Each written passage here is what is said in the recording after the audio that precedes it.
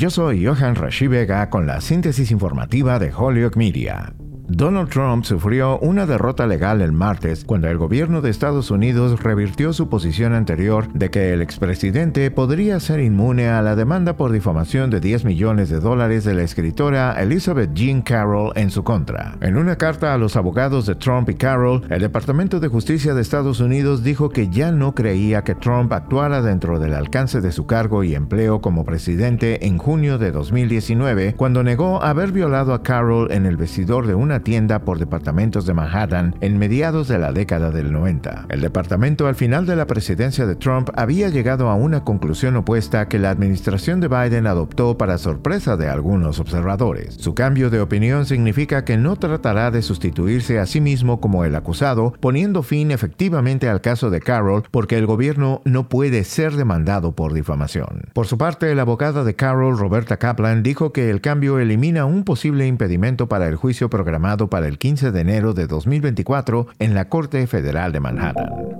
En otras informaciones, en una investigación que incluyó la revisión de decenas de miles de páginas de documentos de registros públicos, la Prensa Asociada examinó lo que sucede detrás de escena cuando los jueces de la Corte Suprema viajan a colegios y universidades para conferencias y otros eventos. La agencia informativa conoció las identidades de los donantes y políticos invitados a eventos con jueces, detalles sobre los beneficios que han acompañado las visitas escolares e información sobre cómo los viajes escolares han ayudado a impulsar las ventas de libros. Eso es especialmente cierto en el caso de la jueza Sonia Sotomayor, una autora prolífica que ha mantenido la agenda de viajes más activa de la Corte durante la última década según los registros revisados. Yo soy Johan Rashi Vega y esta fue la síntesis informativa de Holyoke Media a través de WHMP.